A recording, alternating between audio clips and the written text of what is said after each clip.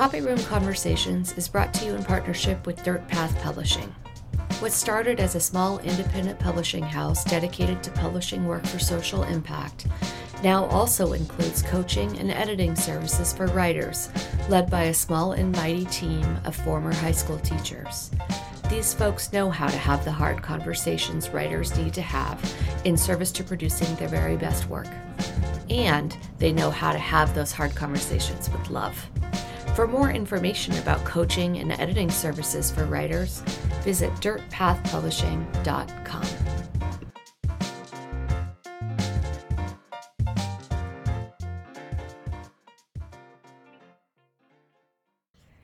Anyone who worked at San Lorenzo High School during my 25 years there as a student and a teacher knew two things. 1, if you needed something, you needed Mary Milton. 2, if you were in a hurry, you needed to avoid Mary Milton. Mary was born to serve, guided by both her faith and her family. In this interview, I heard stories I never heard before in all of our years working together and mulbing together. In thinking afterward about how it was I had never heard these stories, I realized it was because Mary is usually too busy asking questions to talk about herself. Infectiously curious, infinitely giving, and the most supportive human you will ever have the good fortune to know. That's our Mary Milton. I didn't see Mary in the copy room very much because she was our school librarian. I say that with great reverence for librarians, and I also say that a bit hesitantly because she was so much more. Mary was our teacher, whether you were a student or a staff member. When I had a student ask me about Mexican repatriation during the Great Depression, and I had no idea what it was, side note, I'm going to put a pin in this to return to a future episode when we talk about history curriculum and the damage it does. I went to Mary Milton to find out.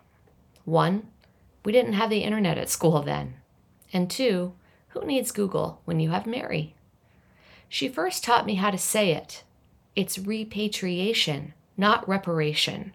Kind of opposite, in fact, she said. Then we researched together what it was. Dumbfounded by my own ignorance, I asked Mary to help me assemble a list of topics not taught in the 1990s in U.S. history. And then I asked her how to guide my students through the process of researching these topics. With a card catalog and index cards, mind you.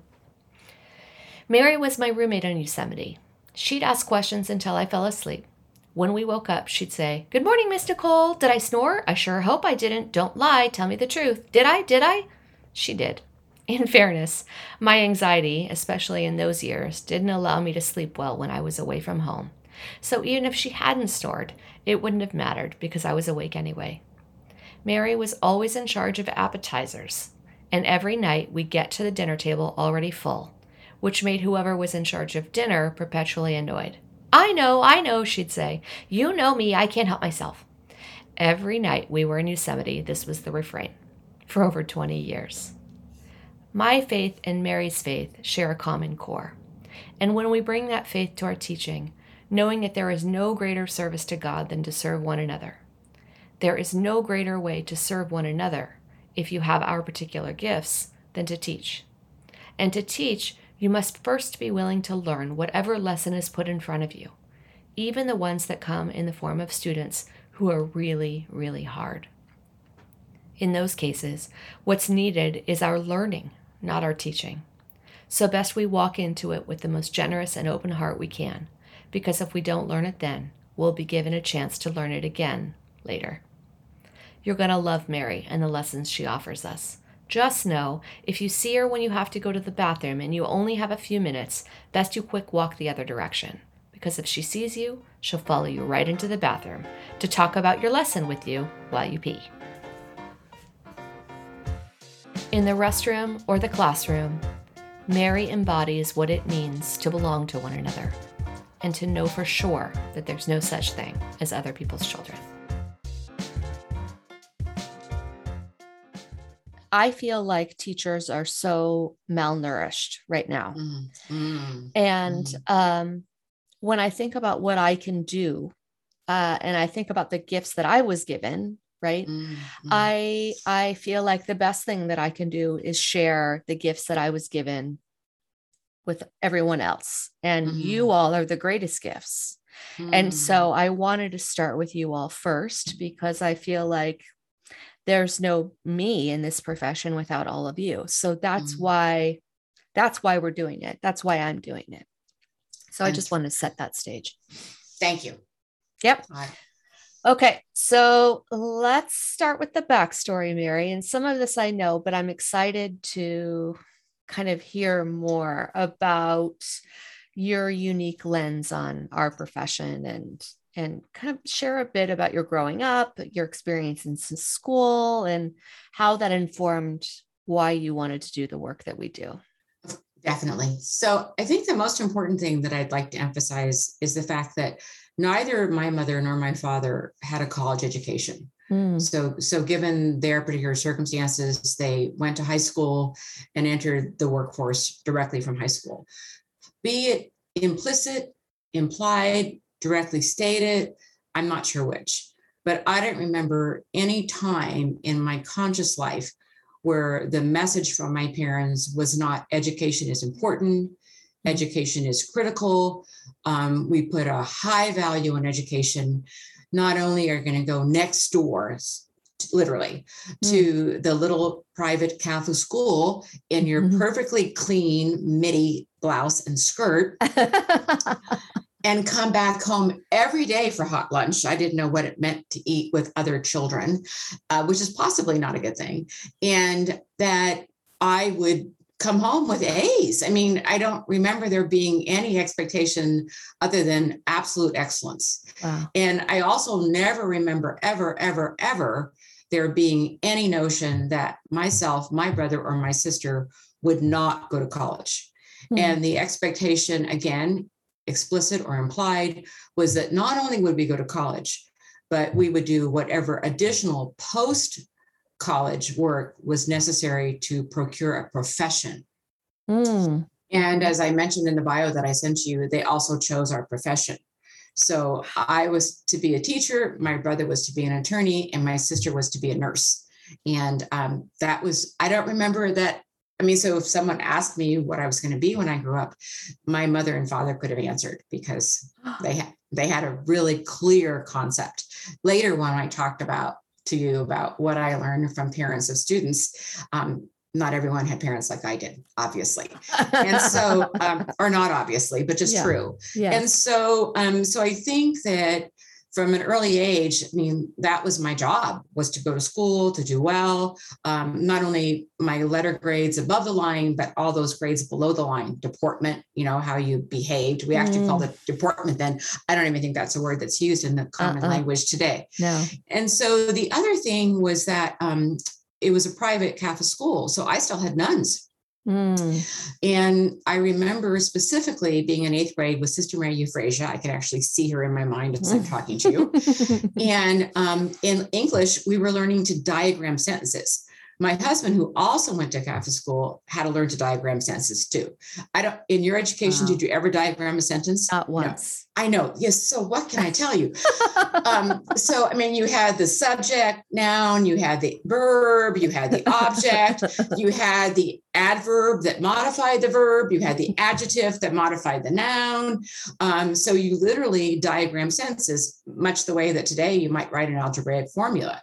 Wow. So there were kids who didn't get it, but I did. Right? I got it. Oh, I love that. It was precise. There was a way to be right. There was a way to be wrong. There was no in between. You had to put the word where it belonged on the sentence outline diagram. And so my teacher started having me help teach the kids who weren't getting it.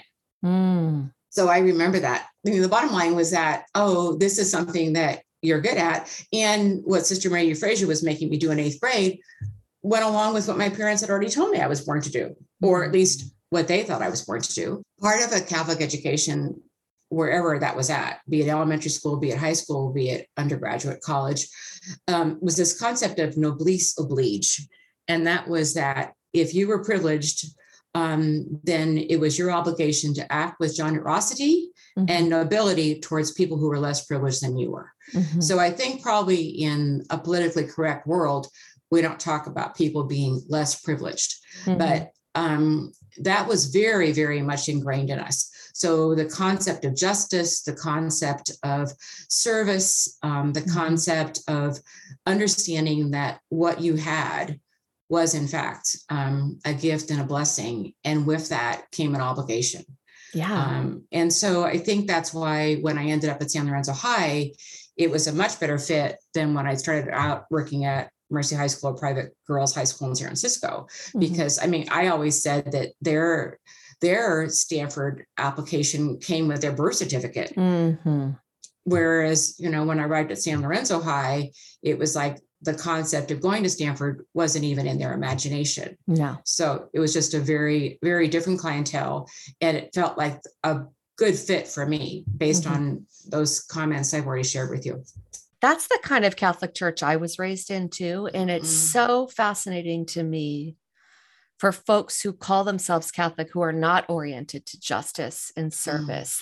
It's almost like we don't know the same Jesus. You know what I mean? Why did your parents pick teacher for you? Was it out of the blue? Was it something they saw in you? I mean, it just feels so random. See, it doesn't feel random because it's what I grew up with. Right. I think that maybe potentially, you're the older child, so you're quote unquote in charge, right? Yes. I mean, so here's what I can remember. I mean, this is really sick. Seriously, we can be on this question for the next hour and a half. So they would go out, right? And I would be the babysitter in charge, right? Okay. And so maybe that is part of that image of you're in charge of your brother and sister. You're the teacher. You're somewhat in charge of your students, or you would like to believe you're possibly in charge of what happens during that 60 minutes that they're with you.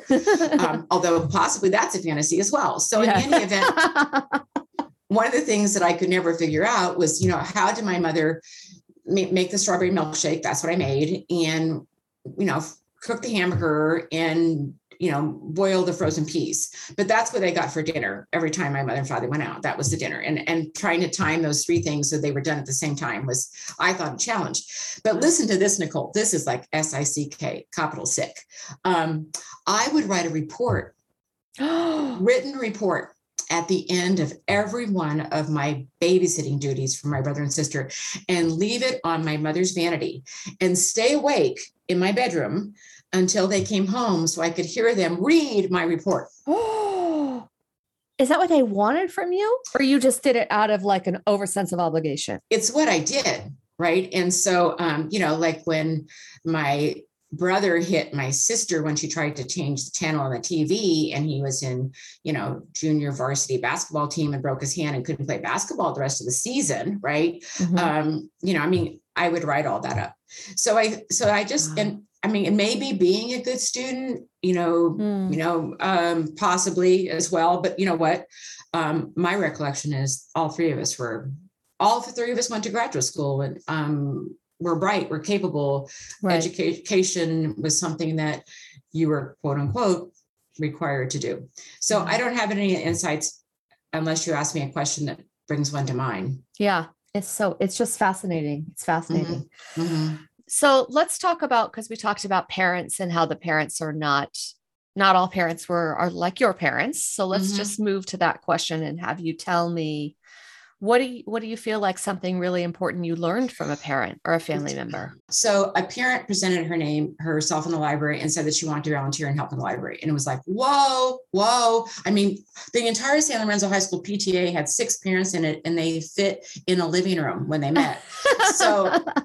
So here I was at San Lorenzo High, and a parent wanted to volunteer in the library. And I was like ecstatic. And, and she didn't want to, necessarily upfront contact job working with kids, but she would come in, and every week when she came, every book would get put away and all the shelves would be straightened. It was like having a house cleaner come to your house for the day. It was like, wow, this is the most amazing, fabulous thing in the world. And she stayed with me all 4 years. While her daughter went to school there. So what's fascinating is said parent homeschooled her children. She had a daughter who was older, and a son. She homeschooled them both. They would have gone to Hillside Elementary had they gone to a public school, and to Edendale Middle School had they done that. So that's the area of our geographic service zone that they lived in. So anyway, the son was not successful transitioning to high school and reverted back to studying at home. Okay. But the daughter made it through all 4 years. She was a good student. And so when it was her senior year and it was time to apply to colleges, to me, it was a given. Of course, she's going to go to college. Basically treating her the same way my parents had treated me. You know, you've succeeded in school, you have the aptitude to do well. Of course, the next step is college. Neither of her parents, as was the case in my situation, had gone to college themselves.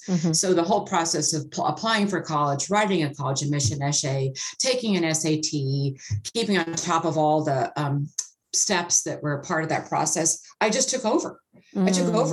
I remember spending hours with her on her admission essay until it was perfection, and still tried to respect her voice. So she applied and she got into UC Santa Cruz. Wow. And to me, that seemed like a perfect fit. You know, she was a little on that hippie, free spirited side. Santa Cruz being by the beach, not that far from home, all seemed like really good options. Yeah. So I can't tell you right this second whether she dropped out after 1 year or halfway through her second year, but she dropped out. And so, you know, to me, it was wrong, right? To me, it was a personal failure. To me, you know, why weren't her parents, you know, having a conniption fit? But they weren't. They weren't. They weren't. And so they embraced her. They accepted her decision. She moved from Santa Cruz up to Truckee, where she still lives. I'm still friends with the mom. She got a job, you know, working like as a barmaid or cocktail hostess. Now she works in an organic food store because the bars are primarily shut down because of COVID. And, you know, and so I realized that I was being very judgmental, you know, that I view that as a lesser path. I view that as you were capable of more, and you settled for something that I would, on my hierarchy scale, put down at the bottom. And so what it taught me when you said, what did I learn from my parent, is that I don't know what's right for every student that comes to San Lorenzo High. Possibly, I don't even know 100% what's right for either of my own children. And even though I sometimes like to pretend that I know what's right for my grandchildren, the younger one likes to remind me that I am over-involved. And she's quite convinced that I should volunteer at her school, where there might be some other child that would appreciate my interventions. She doesn't, right? Yes. So in any event, I think what I learned from that parent was that, you know, it's important to respect the child's own agency to make decisions about their life. When I was first teaching, I had a student who could talk about archaic, my overhead projector. You know, his report card grades were really poor. The D that I gave him in English was a gift. It wasn't like he even earned it. And I remember when I went to that reunion of that class 40 some odd years later, I talked about him because I felt like nothing in the educational system that I was part of or his report card talked about his vocational aptitude. And he had him. And we didn't honor that. We didn't respect that. He didn't get a grade on his report card that said A+++, because I can fix anything that my teacher breaks. That's mechanical in my classroom, or like Tommy coming down today and trying to help with the audio. So I believe that what I learned from that parent is that the ability to nurture, to put out possibilities, but to not insist or that I knew the path that person, be it my student, my child, my grandchild, should take.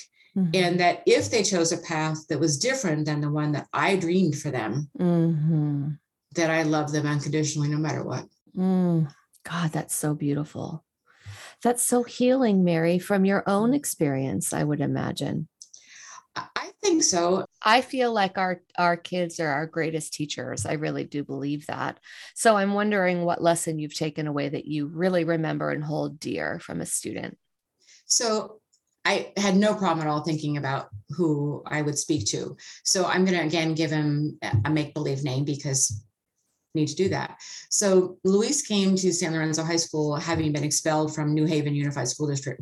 Okay. And he was expelled because of gang activity.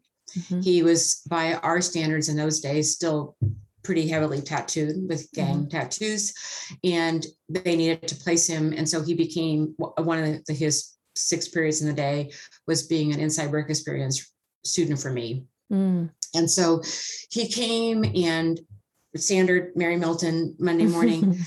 So how was your weekend, Luis? What did you do this weekend? And he would just look at me and say, you don't want to know what I did this weekend. You seriously don't want to know. And so I said, well, I'm going to take you at your word, and you're not going to tell me what you did this weekend. And one time we were talking, and for some unknown reason, I don't know how it came up in conversation, he said that his favorite place on the planet was Lake Alpine, which was one of my favorite places on the planet. It's this absolutely gorgeous lake up off Highway 4 in the Sierras. And so it was like, wow. So here you are, expelled, gang activity, New Haven, totally involved, still in gangs, now coming to San Lorenzo High. And you know, a sophomore and junior in high school, and me, in my 40 mom, have a place that we're spiritually connected and tied to, that we have something we both care about. Not long after, he ended up expelled from our district as well. Oh God. And, but a really popular book, which you may remember from your earlier days in teaching, was a book called Always Running by Luis Rodriguez. And so I was successful in getting Luis Rodriguez to come to San Lorenzo High School, and he offered to give 2 presentations for me in M1 to 2 auditoriums full of students. So I talked to the man who was the junior varsity basketball coach at San Lorenzo High, because he was the uncle of this particular student. Oh. And so I said to him, the deal that I made with Luis Rodriguez is I have to drive to Santa Cruz and pick him up and bring him back to San Lorenzo High. At the end of his 2 afternoon presentations, someone is coming from the Mission District in San Francisco to pick him up and bring him to the Mission, where he's going to do a presentation tonight. Because by then, Luis Rodriguez lived permanently in Chicago, where he still worked with gangs, trying to get kids out of gangs, make a difference. So the uncle did. The uncle got the student, my student, his nephew, and the kid drove with me to Santa Cruz. Wow. We went with Luis Rodriguez for lunch, and we drove back. I bought him a copy of the book. Luis autographed the book for him, and the kid was resentful as hell. And so he sat in the back seat of the car, slumped over, body language, didn't talk. No, thank you, Mrs. Milton. Somebody made me do this. I resent you. Right. Seemingly, at least that's how I felt. That's how I felt. Yeah. So I said, oh, well, in my little Cinderella fantasy world, it was going to be the magic wand, right? Which clearly it wasn't, or at least did not appear to be. Some years later, a student came into the library and just walked over to my desk and put on my desk a photograph of a little girl. And I was like, well, hi. So you're giving me this because it's Luis's child. He has a little girl, and he wanted me to bring this to you so you would know that he had a daughter and have a picture of her. Oh, God. And I was like, okay. So I went on my bulletin board along with my prom pictures.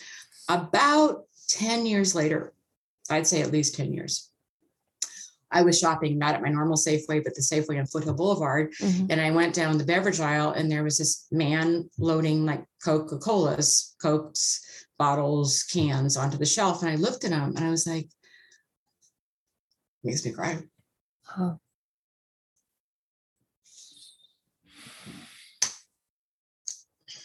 Made me cry yesterday too, when I tried to practice. It's okay. And so I said, wow, I think that's that kid. So I, went to another aisle, and then I came back. It's okay. And I said,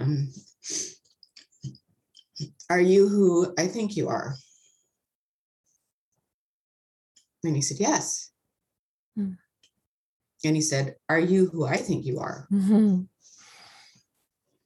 And I also said, yes. And he said to me, it's all good. Mm. I have a steady job. I'm married. I'm raising that little girl I sent you a picture of. It's all good. Oh my God. So what I learned from him was that not the rest of the time will I cry. It's okay. What I learned from him was that when you go into the classroom, when you go to your job, when you go to teach, in our case, I went every day with the attitude that I'm here to make a difference in someone's life. And I will behave as though I am that difference. Mm-hmm. And I may not be. But what I learned is that I'm tapping the thing again. Mm-hmm. You don't need to know that you made the difference. Mm-hmm. I was lucky years and years later to find out that perhaps in that case I had. Mm-hmm. But knowing that you made the difference isn't critical to Mm-hmm. going to work wanting to make the difference. Yeah. Yeah. Because it's not about us, right? No, it's not. It's not. Mm-hmm. And, Lake Alpine. That's such a lovely story. I'm so glad you shared that. Thank you. Thank you. So tell me about your experience either being mentored as a young educator or mentoring others or learning from, so much with time we think about mentors are our elders, and they are for sure. But I'm guessing, because you're constantly curious and always a learner, that you learned from those who came after you as well. So tell me about some of that. So I'm going to start out with people who mentored me who were elders. So Okay. I still remember his name. I would imagine by now he's deceased, so it's probably okay to say his name. Sure. So I went to San Francisco State. I was teaching for my first 3 years out of college, and I decided I needed to get my master's in English. Mm-hmm. And I had started the program at San Francisco State. I had a professor, his name was Professor Halperin, and he took me aside one day and said, "Sweetheart, you need to come up with game plan B." Uh-oh. And I said, "I need to come up with game plan B." And he said, "Yeah, you do." He said, "Because guess what? You have set the bar so high for what it means to be a great teacher that you're never going to have any balance between life and work. That's all you're going to do. Mm-hmm. Teaching is eternal, and you'll be teaching eternally. Mm-hmm. And if you have anything else you want to do with your life, get married, become a parent, have a hobby, have a craft, pursue a physical goal and a sport, it's not going to happen, because this is where the bar is. And it takes an inordinate amount of time and energy from you to keep your performance and your level of excellence at that level." Mm-hmm. So I was young, again, talking about being mentored by someone who was older. So I discounted what he had to say. I was like, what does he know? I mean, I'm just a student in his class. I mean, what is he picking up on? So a couple of years later, one of my, a parent that I knew I was friends with, their older daughter, asked me to come stay at their home, beautiful home on the coast of Moss Beach, with their 2 high school students, my friend's younger brother and sister. Significantly, there was a big gap, and they're having children. Mm-hmm. And so I did. I went after work. I would leave my job, and I went there, and I had to make sure they had dinner, they did their homework, they practiced their piano. And so pretty soon my students were saying to me, "But Mrs. Milton, you said you were going to go to our basketball game. But Mrs. Milton, you said that you were going to have our essays corrected by Friday. Mrs. Milton, you said that we were going to get to tie-dye t-shirts as soon as we finished reading John Steinbeck's The Red Pony. And none of those 3 things have happened this week." And they hadn't. Mm-hmm. Mm-hmm. And it was sort of at that point that I came to the realization that Professor Halperin, elder, was right. Mm-hmm. I hadn't figured out balance, and my standards were such that I wasn't going to lower the bar. And where would that leave me in terms of that life-work balance? Yeah. So you would like to think that by going back and getting my master's in library science, becoming a school librarian, ultimately where I met you at San Lorenzo High, that I would have figured that out, because I had someone who was older than me tell me it was an issue for me. And as my husband pointed out to me, and we had two small children at home, it was still an issue. I was working until 5:30 at night. He was putting dinner on the table. I was going back to the high school and working on Saturday. And so I was like, I got to figure this out. So this goes back to the elders. So I identified the 5 teachers that I most respected on the San Lorenzo High School faculty. And these were people who, in my opinion, never went into the classroom unprepared, who carefully corrected, if you want to use that word, kids' essays or tests, were involved in extracurricular activities. Maybe they coached a sport, but they really cared about their job. And by my evaluation, also had really high standards for being excellent. And I believe they were. So I interviewed all 5 teachers. I know. And I asked them how many hours they worked beyond their student contact hours. And it didn't matter to me whether they did it early in the morning, whether they did it late at night, whether they stayed after school, whether they worked on the weekend. I didn't really care how they structured it. I just needed to know how many hours beyond student contact time they put in. And that became my bar. And I decided that's how many hours I'm working every week at my job. Wow. And so if they can be excellent and work that many hours beyond student contact, I need to learn to be excellent by limiting my hours to the same number of hours they put in. And I kept that throughout my career at San Lorenzo High. And when I went to the district office, I still maintained that's how many hours I worked each day or each week, so I could average it out. Yeah. So I think those are good examples of things that I learned from elders. And in terms of the the question you had was about working with people who were younger than I.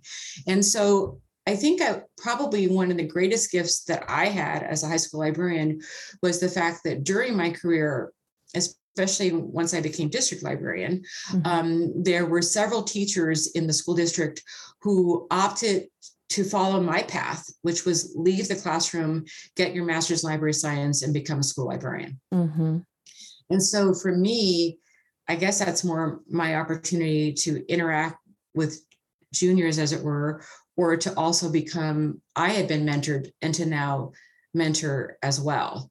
And so I was thinking, preparing for you this morning, that ironically, the 2 of my, stars, I'm seeing one for lunch on Thursday, and I'm getting together with a second one on Saturday. So they're like lifelong relationships. And some of it was just practical information. How do you enter a MARC record, machine readable catalog, into the computer? What do the fields and subfields and tags mean? But it was also just the passion, the ability to share with someone else a passion that I felt, and to just be the cheerleader who couldn't possibly be more excited that people who were already, in my opinion, stellar classroom teachers were going to now become, and they are to this day, stellar school librarians. And then I guess the other person who's in that boat, but we both know her too, is a third person who I still am in her book club. Yeah. So we'll allow her to go unnamed because she can listen. But again, she was, she taught there. She had, she was incredibly talented. And I felt really grateful that she shared with me, not all that long ago, actually, the admissions essay that she wrote to get into the program at San Jose State, saying that she just wanted to be me. That, I was what excellence meant to her. Yeah. She's amazing. She is amazing. Yeah, she is. And, I hope there's a theme here that I'm hearing. One being these impossible standards of perfection and learning. Oh my gosh, help us all. Yeah. And then the other thing is this notion of you recognizing the impact that you have on people, and really receiving it, Mary, really, really allowing yourself to receive the extraordinary gifts that are just mirrored back that you've given other people. No, I thank you for that. I mean, you're the one that told me to read Brené Brown's book, The Gifts of Imperfection. Yes. Well, there you go. Yeah. Yes. Both of those, right? So, right. Speaking of the need to mentor. Okay, keep going, right? Okay. So talk to me about the hardest thing you've had to learn as a teacher. Is it this idea of letting go of perfection? And yeah, it's kind of interesting that in our conversation that it's evolving to that question, because based on the things we've been saying, that's probably pretty realistic. So my very first point underneath that question is the idea of magnifying successes and not focusing on failures. And I remember when I became district librarian, I had to participate, or was required, into this new teacher institute every year. And so, in the instructional materials and technology center where my office was, they had, I don't know, the die cut thing, that punches out that snowman. And also we had the laminator, that, laminated it. And then we had, we actually had like the poster board and paper and all that stuff too, because teachers would come in, particularly elementary teachers, and create classroom supplies. So when I did my new teacher institute, I used the die cut to punch out a microscope and mounted that microscope, black microscope, yellow piece of paper, laminated them, poster board. I know, so disgustingly perfectionist. And so, and handed them out and said, if I could teach you any one thing besides some information literacy skills in this orientation, or how to make the best use of your school library, it's to go home at the end of the day, take your most minute success, put it underneath the microscope and blow it up. I love that. Yeah.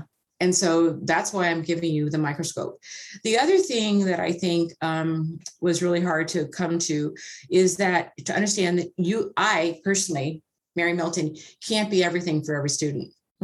And there was a teacher who was unfortunately incredibly unpopular with us more liberated females. Again, we'll allow the person to go unnamed. Yes, we will. But we could use initials in this conversation. Also deceased, but still probably not the best thing to put on a podcast. And so, he told me that one day. Sometimes all of us can be wise. He too. And so he came in one day and he said, what I want you to realize, because I was so gung-ho, damn, right, is that you're not the only person who works here. Wow. And that there is a janitor, there's a cafeteria worker, there's an assistant principal, there's a chemistry teacher, there is a math teacher, and just trust in your little heart of hearts, which I wanted to believe was a big heart of hearts, that there is someone there for that kid that is it for them, who's holding that kid in their pocket, in their heart, in their hand. You're not it for every kid. There are 75 of us, and each of us is carrying kids. You're not carrying every kid. Oh my God. I can't believe that man of all people said that. That's extraordinary. Don't you think so? Yes, don't you think so? I do. I thought so. Wow. Yeah. That is such an important lesson for us. Right. I think, maybe it was Pam who said something similar in that, the child has 6 teachers a day, and not all 6 of them are going to be their favorite. Right.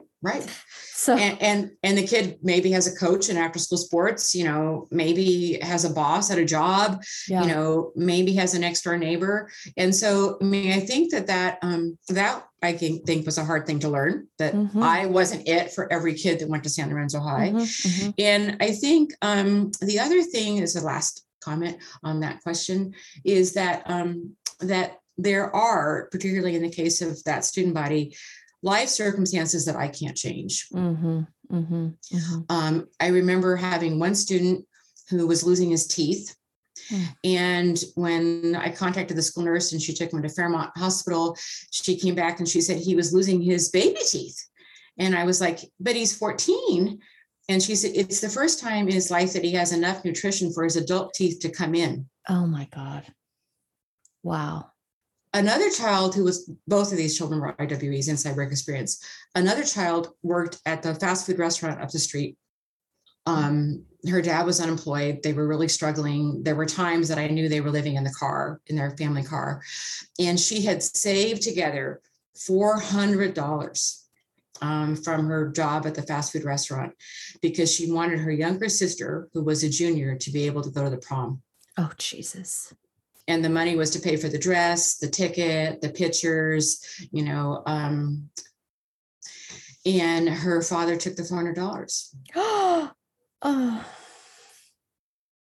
my God. So your heart breaks because, again, these are circumstances that you can't fix. But however, how amazing that that's what they're living with, or some of those stories that are so heartbreaking. Mm-hmm. And so I remember one specific student who likewise, I'll just use Mike because that's probably safe. That is his real name. He was a junior in U.S. history, but the baseball coach came to me and said, he's got a really crappy home life. He struggles academically. It's not really his skill set, but guess what, Mary? Baseball is. And this kid has every possibility of getting drafted out of high school to a professional team, at least a minor, if not major. He has to successfully write a U.S. history term paper to pass that class. He needs to have the 2.0 to play. So anyway, Mike came to me every day at break. Every day, Monday, Tuesday, Wednesday, Thursday, and Friday. That was our commitment to each other. Mm-hmm. And he had to show me a little piece. 5 note cards. We took note cards then. Yes. And, or that, a new source, or that he had read a chapter in the source, or that he had created a bibliographic citation, or he'd written the introductory paragraph. He even had to call me on the weekend at home, or I called him rather, to say what he had done that day. So every day it was a little piece, a little piece, a little piece, a little piece, until there was a U.S. history term paper. By the way, on the Negro Baseball Leagues, he happened to be African-American himself.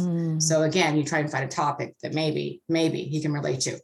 So the teacher refused to believe that he'd written the paper. Oh my God. And so that was yet another battle. But I said, I swear to you, I did hold his hand. I did. But he made the commitment. He never missed a day. He never missed a day, 7 days a week. And he did get drafted.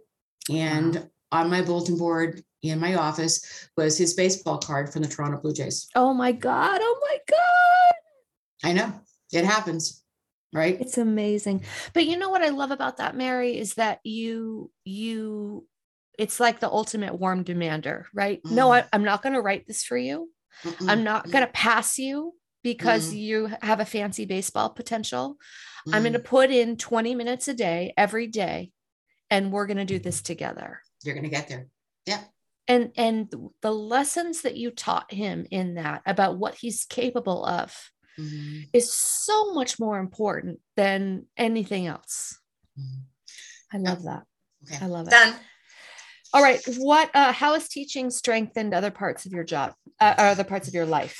So I love that question, by the way. I think that in truth, that part of that lifelong learner piece is that I want to learn every bit as much as I want to teach. So I think the two go hand in hand because I think that a desire to learn,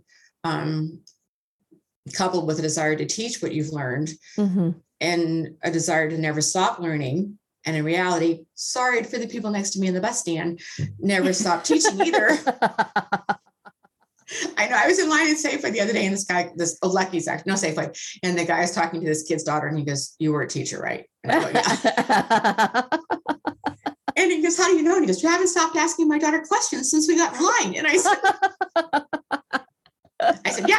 When my mom had Alzheimer's, as you know, I participated in the Alzheimer support group for 8.5 years. And so I find now that, again, I learned so much from the people who taught me how best to cope with my mother's dementia. That's like a lifelong learning that has made me a lifelong teacher. So now I'm involved in conversations with people who likewise have a parent or a loved one who's facing that struggle and helping them with what are their caregiver survivor skills. And I think that really important thing when I was talking to my husband about this question yesterday is that, having worked at San Lorenzo High, which was a highly diversified student body and drastically different from that little elementary Catholic not girls, it was co-ed, but my high school was not co-ed in Burlingame. I mean, San Lorenzo High could not have been further away from my world, from my upbringing. And so I think that my ability to be more socially conscious, more respectful of people whose lives do not mirror or match or even closely resemble my own is incredibly important. And hopefully I carry that into my own community. So for example, maybe there was a time that when we were having a prom or the senior ball combined in our case, and, someone would say, I finally got a date. And maybe I would say to the young man, well, what's her name? I wouldn't do that anymore. Yeah. I wouldn't presume that your date was a different sex. Yeah. I wouldn't presume that your life partner. I also, when I went to do a library, up at the Miwok tribe, and I would say things like, well, it's important that we have a part of the library that's Native American. And they would look at me, this one gentleman in particular who was in charge of cultural education for the tribe, Carlos, I named him. Trust me, he won't listen to this podcast. And so anyway, Carlos just said to me, what part of Native am I? And what part of American am I? Neither. And so he said, we are indigenous people. Please, in your conversation, your dialogue, in labeling the section of the library, honor us as indigenous people. Do not refer to us as Native Americans. So I think that, working in that diversified environment, or again, when I remember at one point there were 17 foreign languages spoken at San Lorenzo High. Yeah. And we had a database of, if you were talking to someone and you could not communicate who was someone else who had been there longer, who had a better mastery of English, that you could contact to come and help, in the communication. So to just move beyond that presumption that everyone speaks English, that everyone is heterosexual, that everyone, and how do you want to be called? What do you want? I remember we had a Pam Wilson, as a matter of fact, had a challenging, assignment where they had to come to the library and pick a folklore or a fairy tale that was their favorite, and potentially because of the moral. Because sometimes fairy tales and folklores had morals. Right. They were teaching tools. And then, looking at what was the population that attended San Lorenzo High in terms of its diversity, and how did I find folklore and fairy tale that represented those diverse cultures, so that they weren't all coming in and picking the Little Mermaid, right? Because that wasn't a piece of folklore or fairy tale from their own culture. I want to just get your perspective on our MALBs and our time together in Yosemite. The season 1 is just the MALBs. That's it. And I'm interviewing all of you except for Judy and Barb, who didn't feel like they could. So I just, just any reflections on that experience under the umbrella of mentorship or not, I actually do have strong feelings on everything, as you may have noticed. And so no milquetoast. So I hear what I want to say is that I think that the foundation of any kind of mentoring, be it in this case, how we teach, right?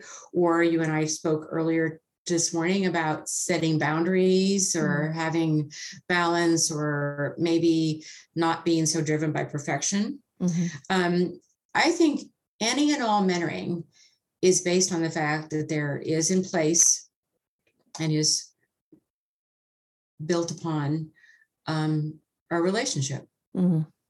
And so in order to be someone that I will listen to, or who perhaps will listen to me, or who will share intimately, being vulnerable, Mm-hmm. It's because you have established a relationship, and a relationship takes time. Mm-hmm. And a relationship to me involves not judging and actually being willing to be vulnerable and willing to be intimate and willing to listen. And I think that as a group, I believe we created that. Mm-hmm. On any given year, and I don't want to use examples because, again, potentially we all actually will listen to this podcast for sure. So at any given point, each of us came to Wawona with a crisis. Yeah. Mm-hmm. And not always was the crisis related to our careers, although sometimes it was. Mm-hmm. Mm-hmm. Yes. It wasn't like we didn't talk about our school, our classroom, our teaching experience. Of course we did. Mm-hmm. But they were also personal crises. Mm-hmm. And because we were in a trusting, nurturing community with a history, Mm-hmm. then that was possible. Yeah. So I think that that is not to be underestimated Mm-hmm. in any way, manner, shape, or form.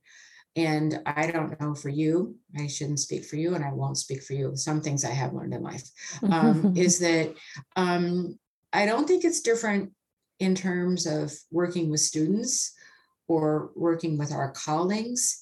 And when I actually ended up in an administrative position, not my favorite, but did end up there, Mm-hmm. that I don't think I could have been successful if I hadn't already worked at communicating to that individual, be it a student, a colleague, or a friend, that I cared about them. Yeah. Mm-hmm. And that I accepted them. And that in those examples we talked about earlier in this conversation, I was there to listen. I was there to respect their story. They could trust me Mm-hmm. to not share their story and break their confidentiality with others. And that if I've learned this, I don't think I was always good at this, that if they want my input, I'm going to give it, Mm-hmm. but I'm not going to be married to them acting on it. Yeah. Mm-hmm. Mm-hmm. So as we think about, there's a question that I'm asking everybody at the end of our conversations, and that's this idea of what your special piece is. So many people think, or at least say, if schools just did X, or if we had the money to do Y, and there's really not one thing, right? I really think about, and maybe this is kind of the spiritual piece we were talking about earlier, but we've all been given our own little puzzle piece, right? And we have to all put our puzzle pieces down and all work together to feel like how we're going to make this mosaic, I guess, of a successful and healthy school. So part of what I want people to think about is like, what's your piece? What's the special thing that you bring to our work? That if everybody put their special piece down, yours would be this. What do you think yours is? I do have to think about that one. It was interesting when my husband yesterday goes, well, your piece is, being the librarian, because, that's really, you think, an important part of any school campus, and that's not a given, but that's not how I interpret your question, however. So I think that, as we referenced just 2 seconds ago, I really am a problem solver. I do really like to ask questions. I really do like to come up with solutions. I really do like to share resources or strategies that either I already know about or I can find out about to bring to the table.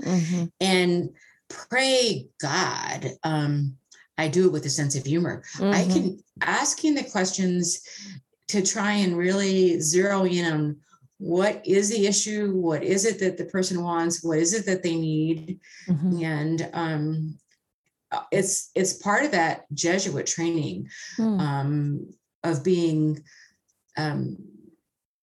logical. Yeah, really trained in logic thinking, or in steps. If A and B are true, then, right? So I think that is a piece that probably is pretty unique to me. Agreed. I also feed people food. So, and you do it beautifully. So feeding people could be a piece. If we had a meeting, I could feed people. But you feed them in lots of ways. And I think maybe that's the essence, I think that's really lovely. So this has been fun. Yes. Thank you. Exhausting. So one of the sheets that I printed from you talked about my favorite song. My new favorite song is the one I sent you, the Holly Near song. I loved it. Where I'm open and I'm willing. To be hopeless would seem so strange. Yes. And so you, Nicole, are full of hope. I don't remember a time in your life when you ever weren't. That's such a nice thing to say. Thank you. It's true. What you're doing is hopeful. Yeah. It is. I was telling John yesterday, I said, she's trying to keep people who are good in the classroom, in schools that are hard to stay in. Yeah. That's exactly right. And so I said, that's why I think that song, I'm open and I'm willing. To be hopeless would seem so strange. And I mentioned it because of your mob connection, to dishonor those who go before us. That's why it would be so strange, because if you weren't hopeful, it wouldn't honor the people who have mentored you, to go into that with hope. And as you continue in that song, may the children see more clearly, and may the elders be more wise. That's my song. Oh my God, it's so perfect. It's so perfect and so beautiful. I can't wait to I'll put the lyrics on with the transcript and the when you said what to read, and then we can end, which is really hard, right? Even though it burns our eyes. So here's the last 4 lines. Okay. Give me a mighty oak to hold my confusion. Give me a desert to hold my fears. Give me a sunset to hold my wonder, and give me an ocean to hold my tears. You're the best. You're the best. So are you. I love you. I love you too. Okay. Thank you. Okay. You're welcome. Thank you for sharing your precious time with us. My hope is it gave you some respite from your worries and some time to remember that we belong to one another, and that there's no such thing as other people's children. If you enjoyed the show, please rate, review, and subscribe. These 3 things make a big difference in our ability to connect teachers to one another in service to each other and our kids. We also want to thank Dirt Path Publishing for partnering with us on this podcast. The mission of Dirt Path is to publish work for social good. They are proud to include Copy Room Conversations under that banner. For more information on coaching and editing services, or if you have a book you want to publish that you know will serve the greater good, visit dirtpathpublishing.com.